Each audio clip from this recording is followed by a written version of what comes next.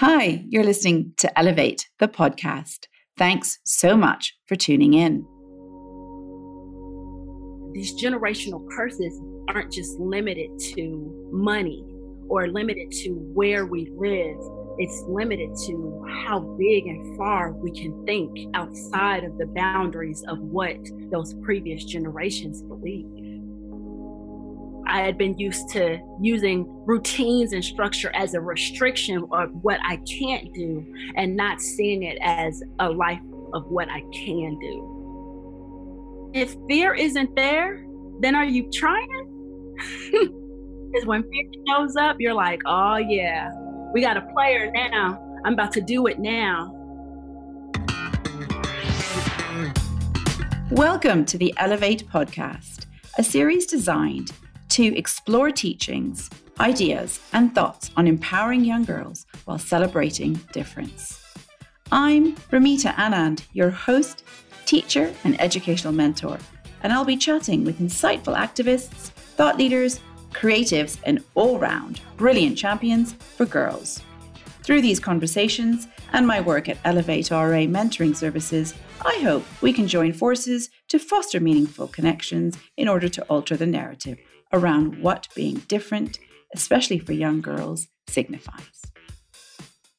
An Army retiree with over 22 years of combined enlisted and commissioned active federal service, my guest today is the founder, developer, and all-round do-gooder at Transition 365, an organisation committed to inspiring and nurturing veterans to gracefully and powerfully thrive.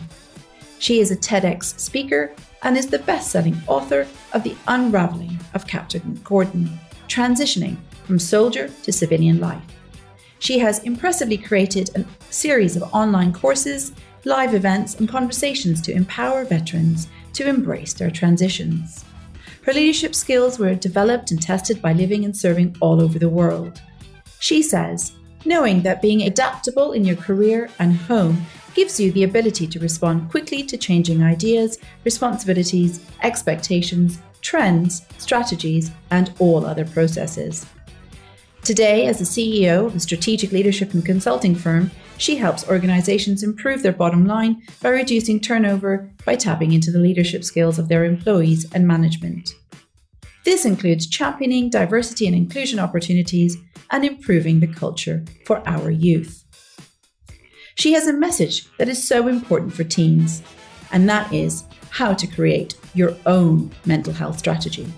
As a veteran, she is used to having to constantly deal with emotionally triggering situations and new environments. Right now, I thought this conversation was timely, with so many people struggling with the constant turbulences in the news, being in and out of lockdown and quarantine, and the lack of social connection. I felt her strategy spoke to me in volumes, and I hope will resonate with many of you. Her idea are based around getting rid of limiting beliefs and replacing them with powerful certainties. A message to get us all elevated. Thank you so much, Nyota Gordon, for joining me on the Elevate podcast. A very, very warm welcome to you. Thank you. Thank you so much for having me. That sounds dope. Thank you. I'm so happy. Oh, it's so lovely to have you joining. Hopefully you're keeping all right in the midst all of the madness in the US at the moment and the world. It's not just in the US, but are you keeping well? I am. Due to my mental health strategy, I really am. Thank you so much for asking. I hope you're doing well. Look well. Yeah, we've been pretty lucky out in Singapore in terms of how strictly they've been keeping us sticking to things, but it hasn't been easy for anyone, really. I think being away from family, being cut off from loved ones is a tough ask. So I'm going to speak to all of this, I think, to you, and particularly how it relates to possibly young children who thrive on social friendships and connections at this difficult age and stage of their life. So much of your current work stems from your experiences. And if I may, I would love to start from your dream or your knowledge of always knowing that you wanted to be a veteran. I wonder if you could share this journey with us and how you decided that this is what you really wanted. You say you always wanted to be in the military since the 6th grade. Tell me, where did that come from? You know, I was enrolled early by my uncle. My uncle was a command sergeant major in the military, and he told the best stories. So this speaks to the power of storytelling. He would tell these amazing stories about eating dead birds and eating snakes. And I was like, you know what? I want to eat dead birds. I will be eating snakes. I'm doing it. So that was my motivation. Um, yeah, so but this power of story, it was just so visual and exciting, and I was like, that has to be better than what I have going on here in my hometown. So as a young girl, you had this vivid imagination and you were obviously a bit of a daring soul, because eating birds and snakes was not something I ever wanted to do in sixth grade, nor is it anything I want to do now. But clearly it's something you had in your deep, deep desires, which is fabulous, that the power of storytelling and your actual visions became your reality. I think there are very few of us that have such a strong feeling of conviction around what it is that they see themselves doing as an adult. I think the fact that you knew at the age of 10, 11, 12, which is really the age group that I work with, it can be quite confusing, because I actually think a lot of the jobs that our kids are going to go and do when they get older haven't even been invented yet. I think they're going to create them. So it's an interesting comparison to think about how when you are destined to do something, it sometimes just speaks to you. It doesn't matter how old you are. So that's quite inspiring, I think, for my listeners to hear. And once you were in the military, what was it like being a female and a female of color? I just know there's so much conversation about this at the moment, but I wonder what your experiences were like. First, I want to lead with, I didn't eat a dead bird besides hot dogs or a snake.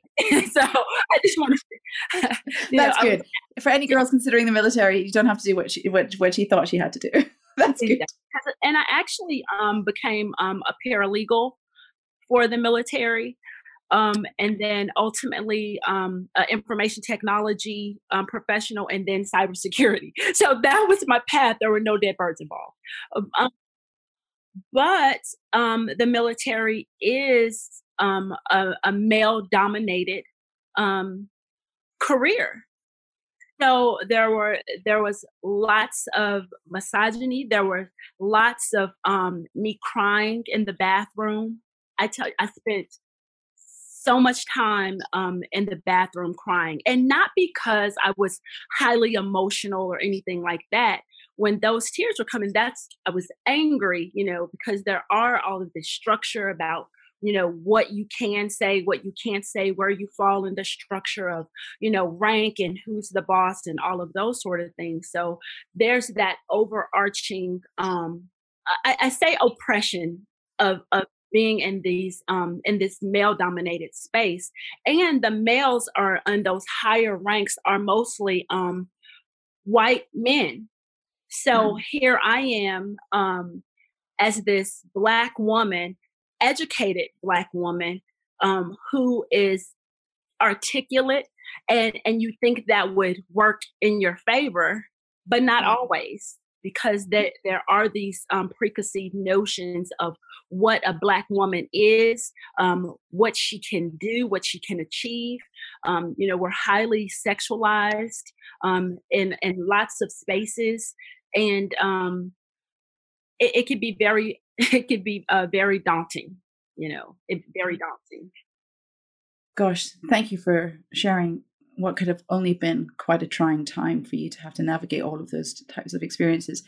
Did you think you had the skills at that point, or were you young? Were you quite young? And I imagine it was really difficult. How did you get through those situations of difficulty? Yeah, in the beginning, as a paralegal, that portion of the military is very professional, because you're working for attorneys, and so that part isn't as stressful, because and also on the other side of that, when I very first came into the military, I was driven by what it can be, the possibilities of travel, leaving home. So when you're being pulled by what you think it could be, or what your mission you believe.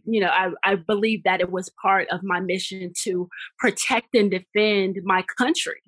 So when you're pulled by this bigger mission and you're leaving from home, I'm leaving from home, I'm away from my family, and I feel like I'm an adult. So it's I I dare say I was jaded in the best ways possible at the beginning. So I'm, just turning 18, leaving from home. So I'm hopeful. Yeah, of course. It's that sense of excitement and the curiosity of what the world has for you and how you might. So were you extremely, then, is it fair to say, let down by the reality of it all? I My disappointment with the military actually started when I became an officer. So I was enlisted first. Enlisted, I don't know if you know the difference. There's supervisors and managers. So I kind of was in that management and doer when I first came in. And those were my happiest times as a doer. When I became higher management and responsible, and you're privy to conversations, you're privy to attitudes, you're privy to disrespect.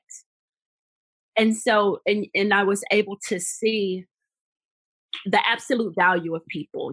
I could see who they were when they thought other people weren't listening.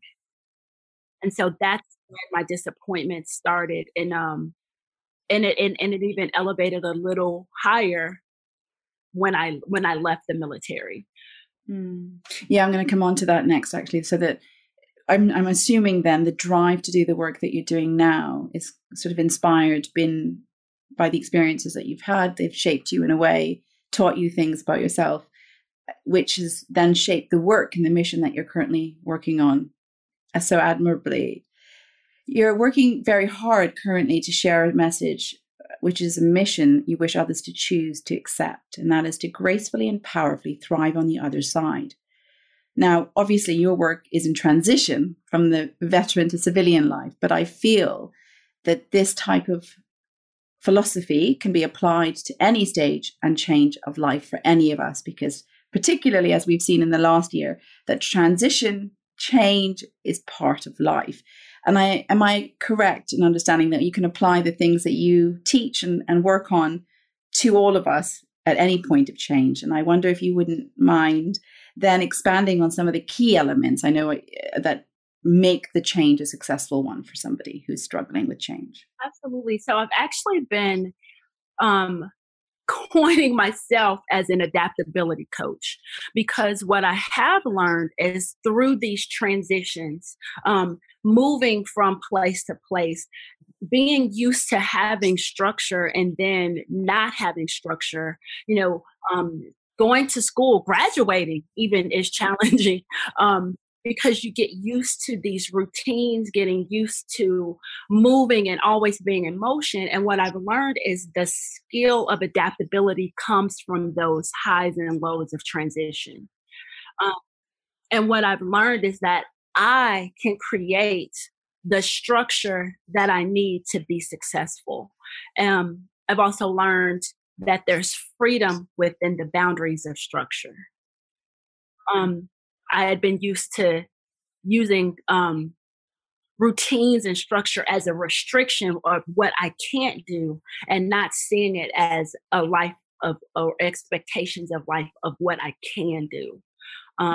So what I've learned is to create the life that I want to live within the boundaries that I set for myself.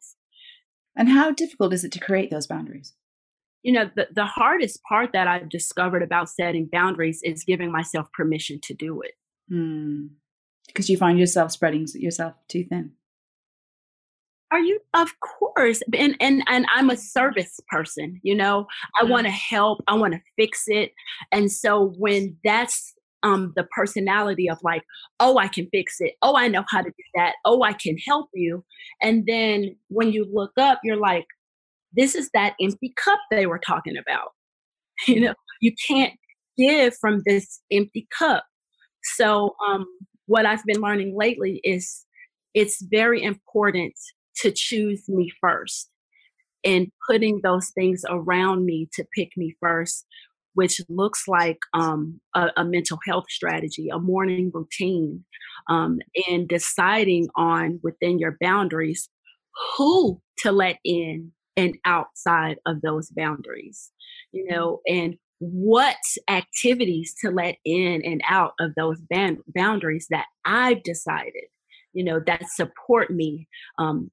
No matter if it's COVID, no matter if it's, civil unrest, no matter if it's my family, no matter if it's my friends, or no matter if it's me, you know, because a lot of time I'm the one who breaks down those boundaries.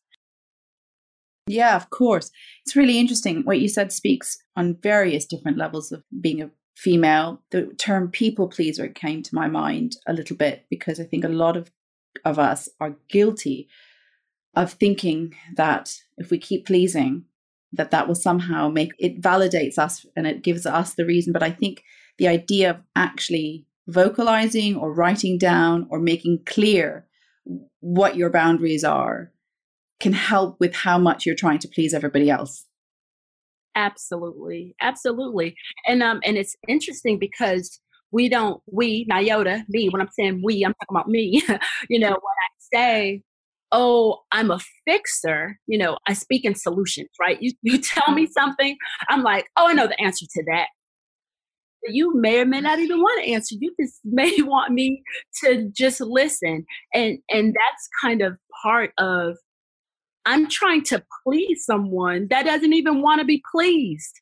They just want you to listen. And so that's also part, just giving yourself the pause to listen and think, does this person want me to help them or do they just want me to listen? And if those are the questions, that actually takes a lot of pressure that I seek out to carry on my back when it's not even something that I need to even be doing. Interesting. And you think it's the work that you did in the military that maybe have brought that level of awareness and astuteness, being able to pick that up on your empathy levels, really, isn't it? Is that you clearly want to make it better and it's difficult. So I wonder then, if we take it back to your own personal experience about coping from the transition of being a veteran back into your civil identity, what it was like for you and where the change or where you decided that this next chapter of your life had to be helping those that struggle with it. It took a couple of years before I knew that I wanted or felt that I needed to help. Because there was a year there that I call it my emotional gap year, that I cried for a whole year. Like, I was sad, I cried. I was happy, I cried. I was bored, I cried. I just cried. And I think it's just the release of, years of being in the military, years of being home, years, just going back to, childhood situation. I just think there were just tears of like my whole life. And I hadn't always been this bright and cheery until after my gap year. And so that's when I knew, okay, I can help in this space. I can help people learn to be adaptable through their transitions in a healthy way, to be adaptable in a healthy way. And knowing that part of that adaptability for me was being able to create a mental health strategy. And I didn't even really take that conversation very seriously. I just would say it to my friends. Oh, that's not a part of my mental health strategy. Oh, working with other people, that's a part of my mental health strategy. It was just something that I said for me. And I love the fact that you say nothing that you do in terms of your mental health strategy has to be big. It just needs to be intentional. I really enjoyed hearing you say this, as the integrity with which one acts has the ability to change the outcome so drastically, and being able to take the time to be intentional can have profound implications on someone. I really would love an example or any kind of story that you can share to speak to this exact point, because I think it's extremely instrumental. Maybe about 2 years ago, I did a 40-day gratitude challenge. So every day I would post something on social media that I was grateful for. So those early days, it was big things. I'm happy I woke up. I'm happy for my parents. I'm happy for them. But then by the time I was getting to day 27 and 28, it was like, I'm happy for my pajamas. I'm grateful for my pillow. But just really I learned to get into the weeds of gratitude. So I play this gratitude game every morning. I say 3 things that I'm grateful for, but they can't be anything that I've ever said before. Something new. Every day it has to be 3 new things. Every day. So it could be my pedicure. I'm grateful for this new book. But just when you can get in the weeds of gratitude and just really being very strategic and intentional about like your gratitude practice and knowing that it can be fun, it can be this gratitude game, but it just has such, rippling effects throughout my body when I wake up. Because I do it before I even get out of the bed, you know. And I also, think of 3 of my friends that I'm, going to intentionally send love and blessings and prayers out to throughout the day. And I do that before I even get out of the bed. And I just feel like it's had such a profound impact on my personal life, And so just sometimes I'm very intentional about doing that in the morning. It seems like a simple act, but one that might have profound implications, and just a really helpful grounding exercise that I think can help teens, parents of teens, or anyone struggling in their day-to-day management of just the chaos of life. Life is messy, life can be difficult, and having these small little moments of simple acts of kindness can really change the direction and the path for so many of us. And it did for you. I've listened to your talk on, by the way, if anyone hasn't heard it, and it will be linked in the show notes, but to your TED talk, when you share the statistics around suicide in the military. I mean, that's just really hard to take. I don't know if you want to speak to that at all a little bit here, or... No, absolutely. There's an average of 22 suicides per day. And that is a mix of veterans and active duty, per day. And when you think, I am a veteran, so when you see the face, it's not some faraway person that's deployed. I'm a veteran, I am the face of those suicides. And so that just hits home, not just for me, but friends and families of veterans, friends and families of active duty, that can be someone that because life gets heavy, life gets hard. And is it the unpredictability of it all that you think is contributing to these people's view, thinking that there's no other way out, so they take their own lives? I think part of what makes people move forward is they have something that pulls them forward. Like I talked about when I first came in the military, I was sold on the mission, and I think when a lot of people leave the military, they don't replace the mission of the military with their own personal life mission. And so when you don't have something that pulls you forward, when you don't have a bigger possibility, then it's like, well, what am I here for? I was in this place where I protected and defended the whole world, and then now what do I do now? It's horrifying. I can't even imagine the worry and the pain people must be feeling to get to a place where they feel they've got no other way out. And it's obviously an increasing concern. And I think the taboo around mental health is, which, I think a generation ago was a much bigger thing, not that we didn't speak about. And I love the fact that we're having conversations like this, but I still don't know if we've done enough to really to crack it, have we? I think this is an ongoing process that we probably need to keep doing. Absolutely, because as we work to have these conversations, they're still undermining from those previous generations where it wasn't a comfortable conversation or you just didn't talk about it. So we're working in these what ends up being a circle. Yeah. This thing that we speak about, which is like the process of unlocking, and that sort of, it does actually allude to what you were saying earlier about finding your sense of mission or your sense of purpose. But in order to get there, you have to unlock, unleash, allow your own personal seed to grow and flourish into the growth that it needs. And that then becomes your huge milestone. So that my motto, my tagline for the company that I've created is lifting young girls to unleash their power. So I was really taken by what you say, which is all about breaking free and allowing, as I said earlier, allowing this power to be unleashed. You speak about it. I'm going to quote you saying you were being told how to be a good girl. You had to tell yourself to hush your mouth. Remember, what goes on in this house stays in this house, because girls aren't loud. They sit back. Be quiet. Get out of our men's faces and stop being heard, really.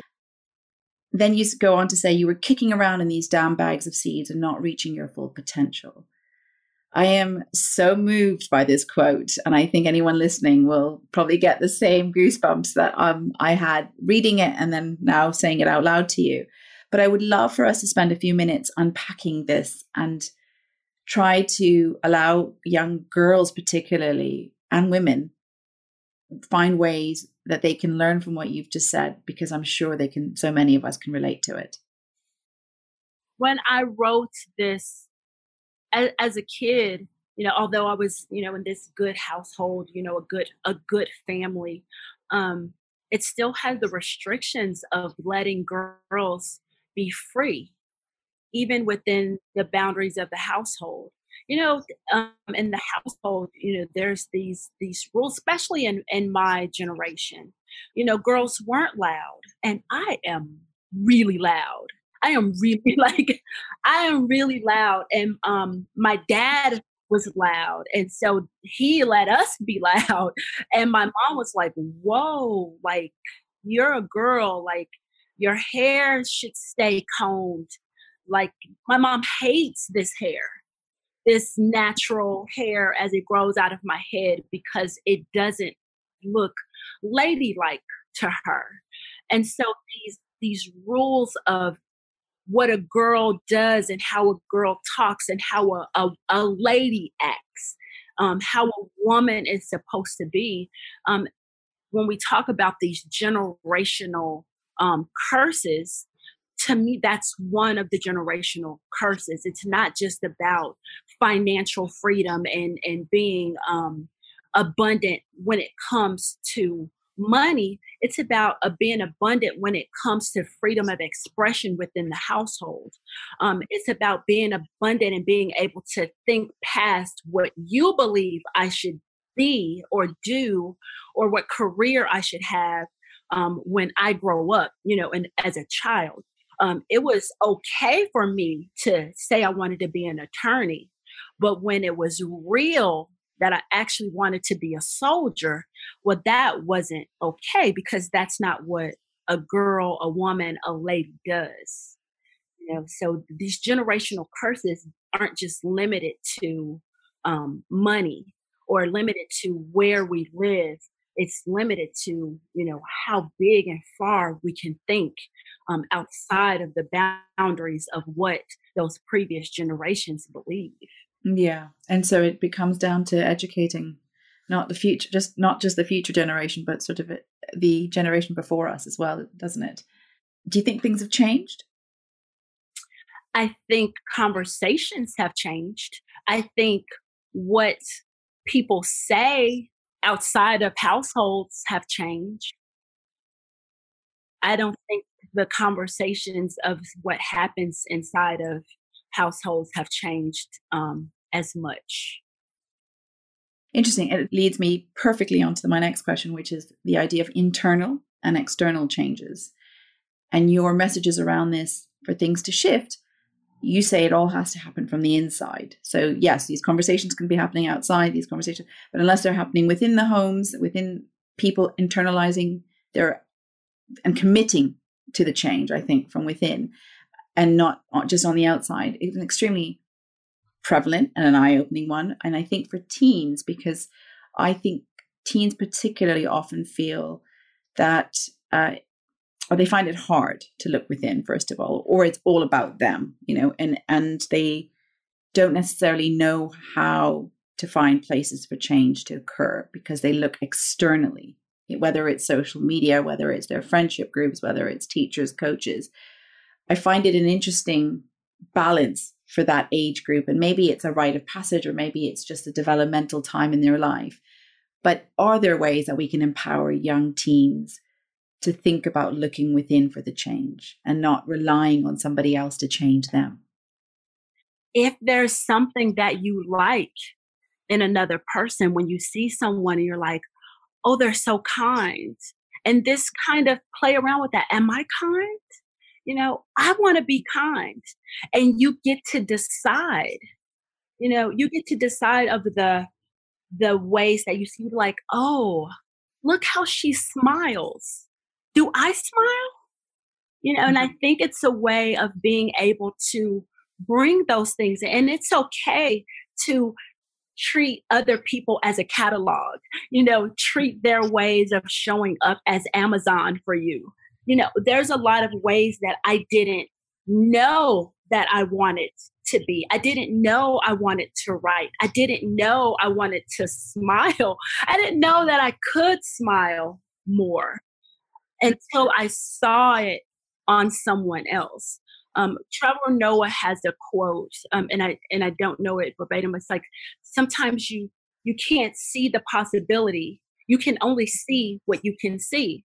So if to you, success is having gold grille teeth and rims on your car, if that's as far as success you get to see, well, you can only see that within the boundaries of what you see. So just start there. The other thing I wanted to speak to you about was the idea of fear and insecurity and how that becomes the roadblock to so much before you can unlock yourself. Allowing people to project their fears and their insecurities, especially when you're a vulnerable teen, and often in the name of love and protection, can really bring young girls down. But how do you think, if that is the truth, and lots of young girls need to be empowered, not let those fears and insecurities become the obstructive vehicles in their way to this path of clarity? How do they break away from it, do you think? I think it's the conversation that you have with fear. I think it's the conversation that you get to have with being insecure. Because first of all, just acknowledge you're going to be scared. So you might as well, that's just like, my hair is going to be gray. My skin is going to be black. I am going to be afraid. Yeah. So it's better to be scared and do it than not do it at all. Do it. Just do it. It's interesting. Yeah. That reminds me of a quote that I had from an author who was on the podcast in one of the first series, Catherine Rundell. And she said, I often shake hands with fear. And I think I'm going to shake hands with you. Yeah. And it's exactly what you're saying. It's becoming friends with them. So giving them an identity, allowing them to have that presence and existence within you, but finding ways to embrace it. And if fear isn't there, then are you trying? Because when fear shows up, you're like, oh yeah, we got a player now. I'm about to do it now. Insecurity and fear, that's all the same team. When they show up, then you're doing exactly what you're supposed to do. I'm going to quote another little part from your writing, which says that the change, when it does come, that transformation, it's really important, though, when it comes, to not ignore that the person you were initially, and that still makes you who you are. I love this because you never want to lose your true identity either. So I'm going to quote what you say. You say, it was me, seed me, but different, calm, bold, and confident. There was silence all around me. I was afraid, yet excited. In the distance, I could hear the seeds of my past calling out to me, trying to bring me back to them, but their voices were muffled by the packaging of the world, television, and forced expectations. I am a brand new person with a foundation of my past, but with hope for my future. I come with the hope of bumping other seeds out of their bags of quilted mediocrity into the soil of transformation. This newfound confidence that you speak about is what so many of my youngsters with self-esteem issues would need so much greater reminding of. Can you speak to this part? Yes. When we're locked into social media, when we're locked into movies, when we're locked, when we're locked into the conversations of groups of girls, or groups of boys, when we're locked into these conversations, you can't hear your own internal, self calling to be more. And when you're able to allow yourself to listen to that inner you, because your inner you knows my higher Nyota knows, that there's more for me. And you can't hear her. You can't hear her when you're being muffled in the social media. Because when social media gets together, that's that group think and all of that. And you know the answer. But when you get caught in that bag of seeds, in that bag of social media, that bag of being a part of the group. And I'm not saying don't have friends and don't be a part of of a community, but take the time to listen to yourself, because you already know. You already know. And gift yourself time to have that time of silence. Even if it's just 1 minute where you're just breathing and listening to your heart, even 1 minute, because she's trying to talk to you. Amazing. I was really moved to see the incredible way that Matthew McConaughey has done his recent book, Green Lights. I don't know if you've seen any of his childhood journals and all of his diaries and all the things that he wrote to help him write this incredible book about going back that far with your thoughts. And it really made me think how much I would love to encourage young children to dump their thoughts out, because in a world where we're constantly texting and WhatsApping and whatever it is that we're doing, or writing essays on our computers and homework, that sometimes we don't always give ourselves the space to write for writing or doodling or whatever it might be. The last little bit that I wanted to talk to you about was what you say when you said this transition is something you go through. It's an actual process. It's not just a abstract thought. It's a process that you feel, you live, you breathe. And it has to be something that you have to allow yourself time, and you have to give yourself the space to separate yourself. So you're sitting within these boundaries of your own selfishness, unwilling to change, unforgiveness and judgment of what I thought was a perfect life, what it should look like, feel and taste. But I did everything I could to keep my perceived perfect life out of my reach.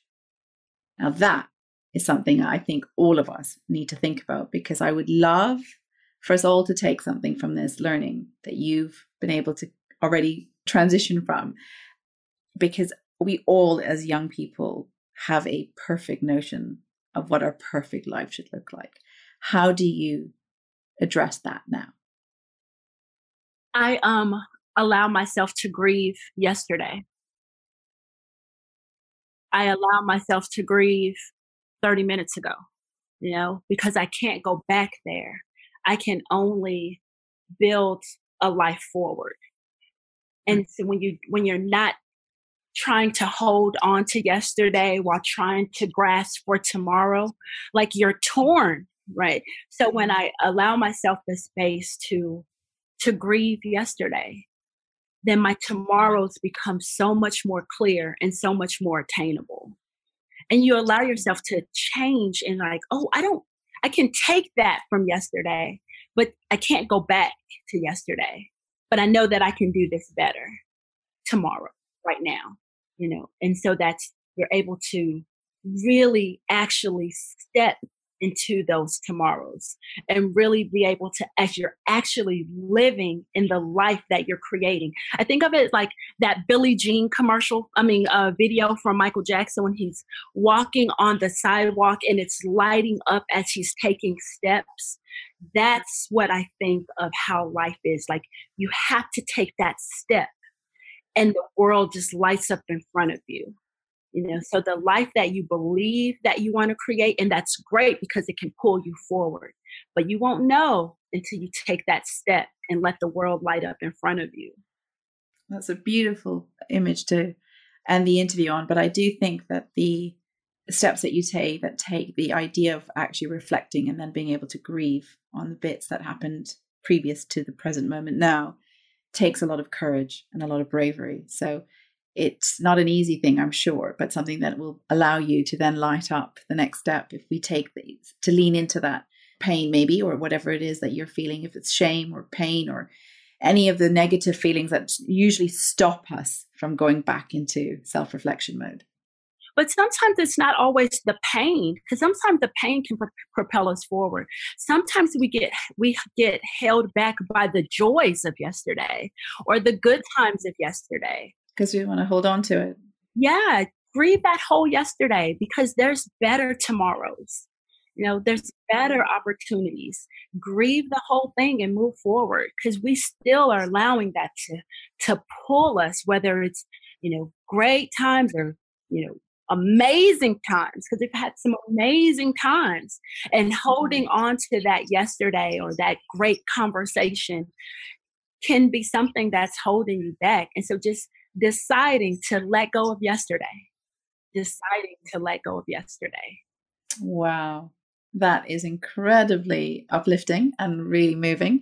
I think that's a brilliant place for us to end the interview on. Well, thank you so much for coming onto the podcast today. Thank you so much for sharing your insights. If anyone listening to this would love to get a hold of you and maybe have some more chats with you on their personal transformations, finding out what they can do to help transition themselves, can they get in touch with you via your website, email?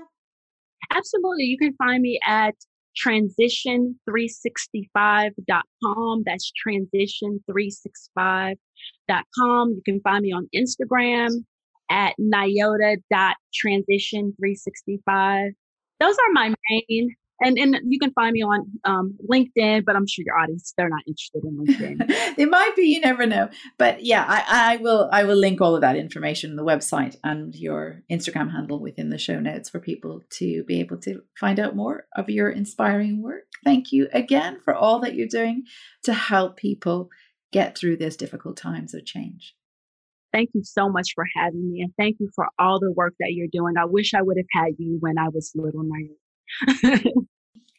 That's very kind. I think upwards and forwards, really, that's what we need to do, right? Keep going and let it go from there. So let's continue to elevate each other and elevate others in the process of difficulty. So I'm going to say thank you again from the bottom of my heart for being here. Really appreciated it. Thank you so much. And that's everything from us today. Thank you to all of you for joining in and being part of these very important conversations. I hope you will continue to support our cause by sharing the podcast to raise awareness with others. If you get a moment and could rate and review the podcast, I would also be hugely grateful. I'd like to extend a very big thank you to Ryan Prestipino from the Pine Studios for all the hard work that he does to help me bring this podcast to all of you. Until next time, stay well and speak soon. Bye for now.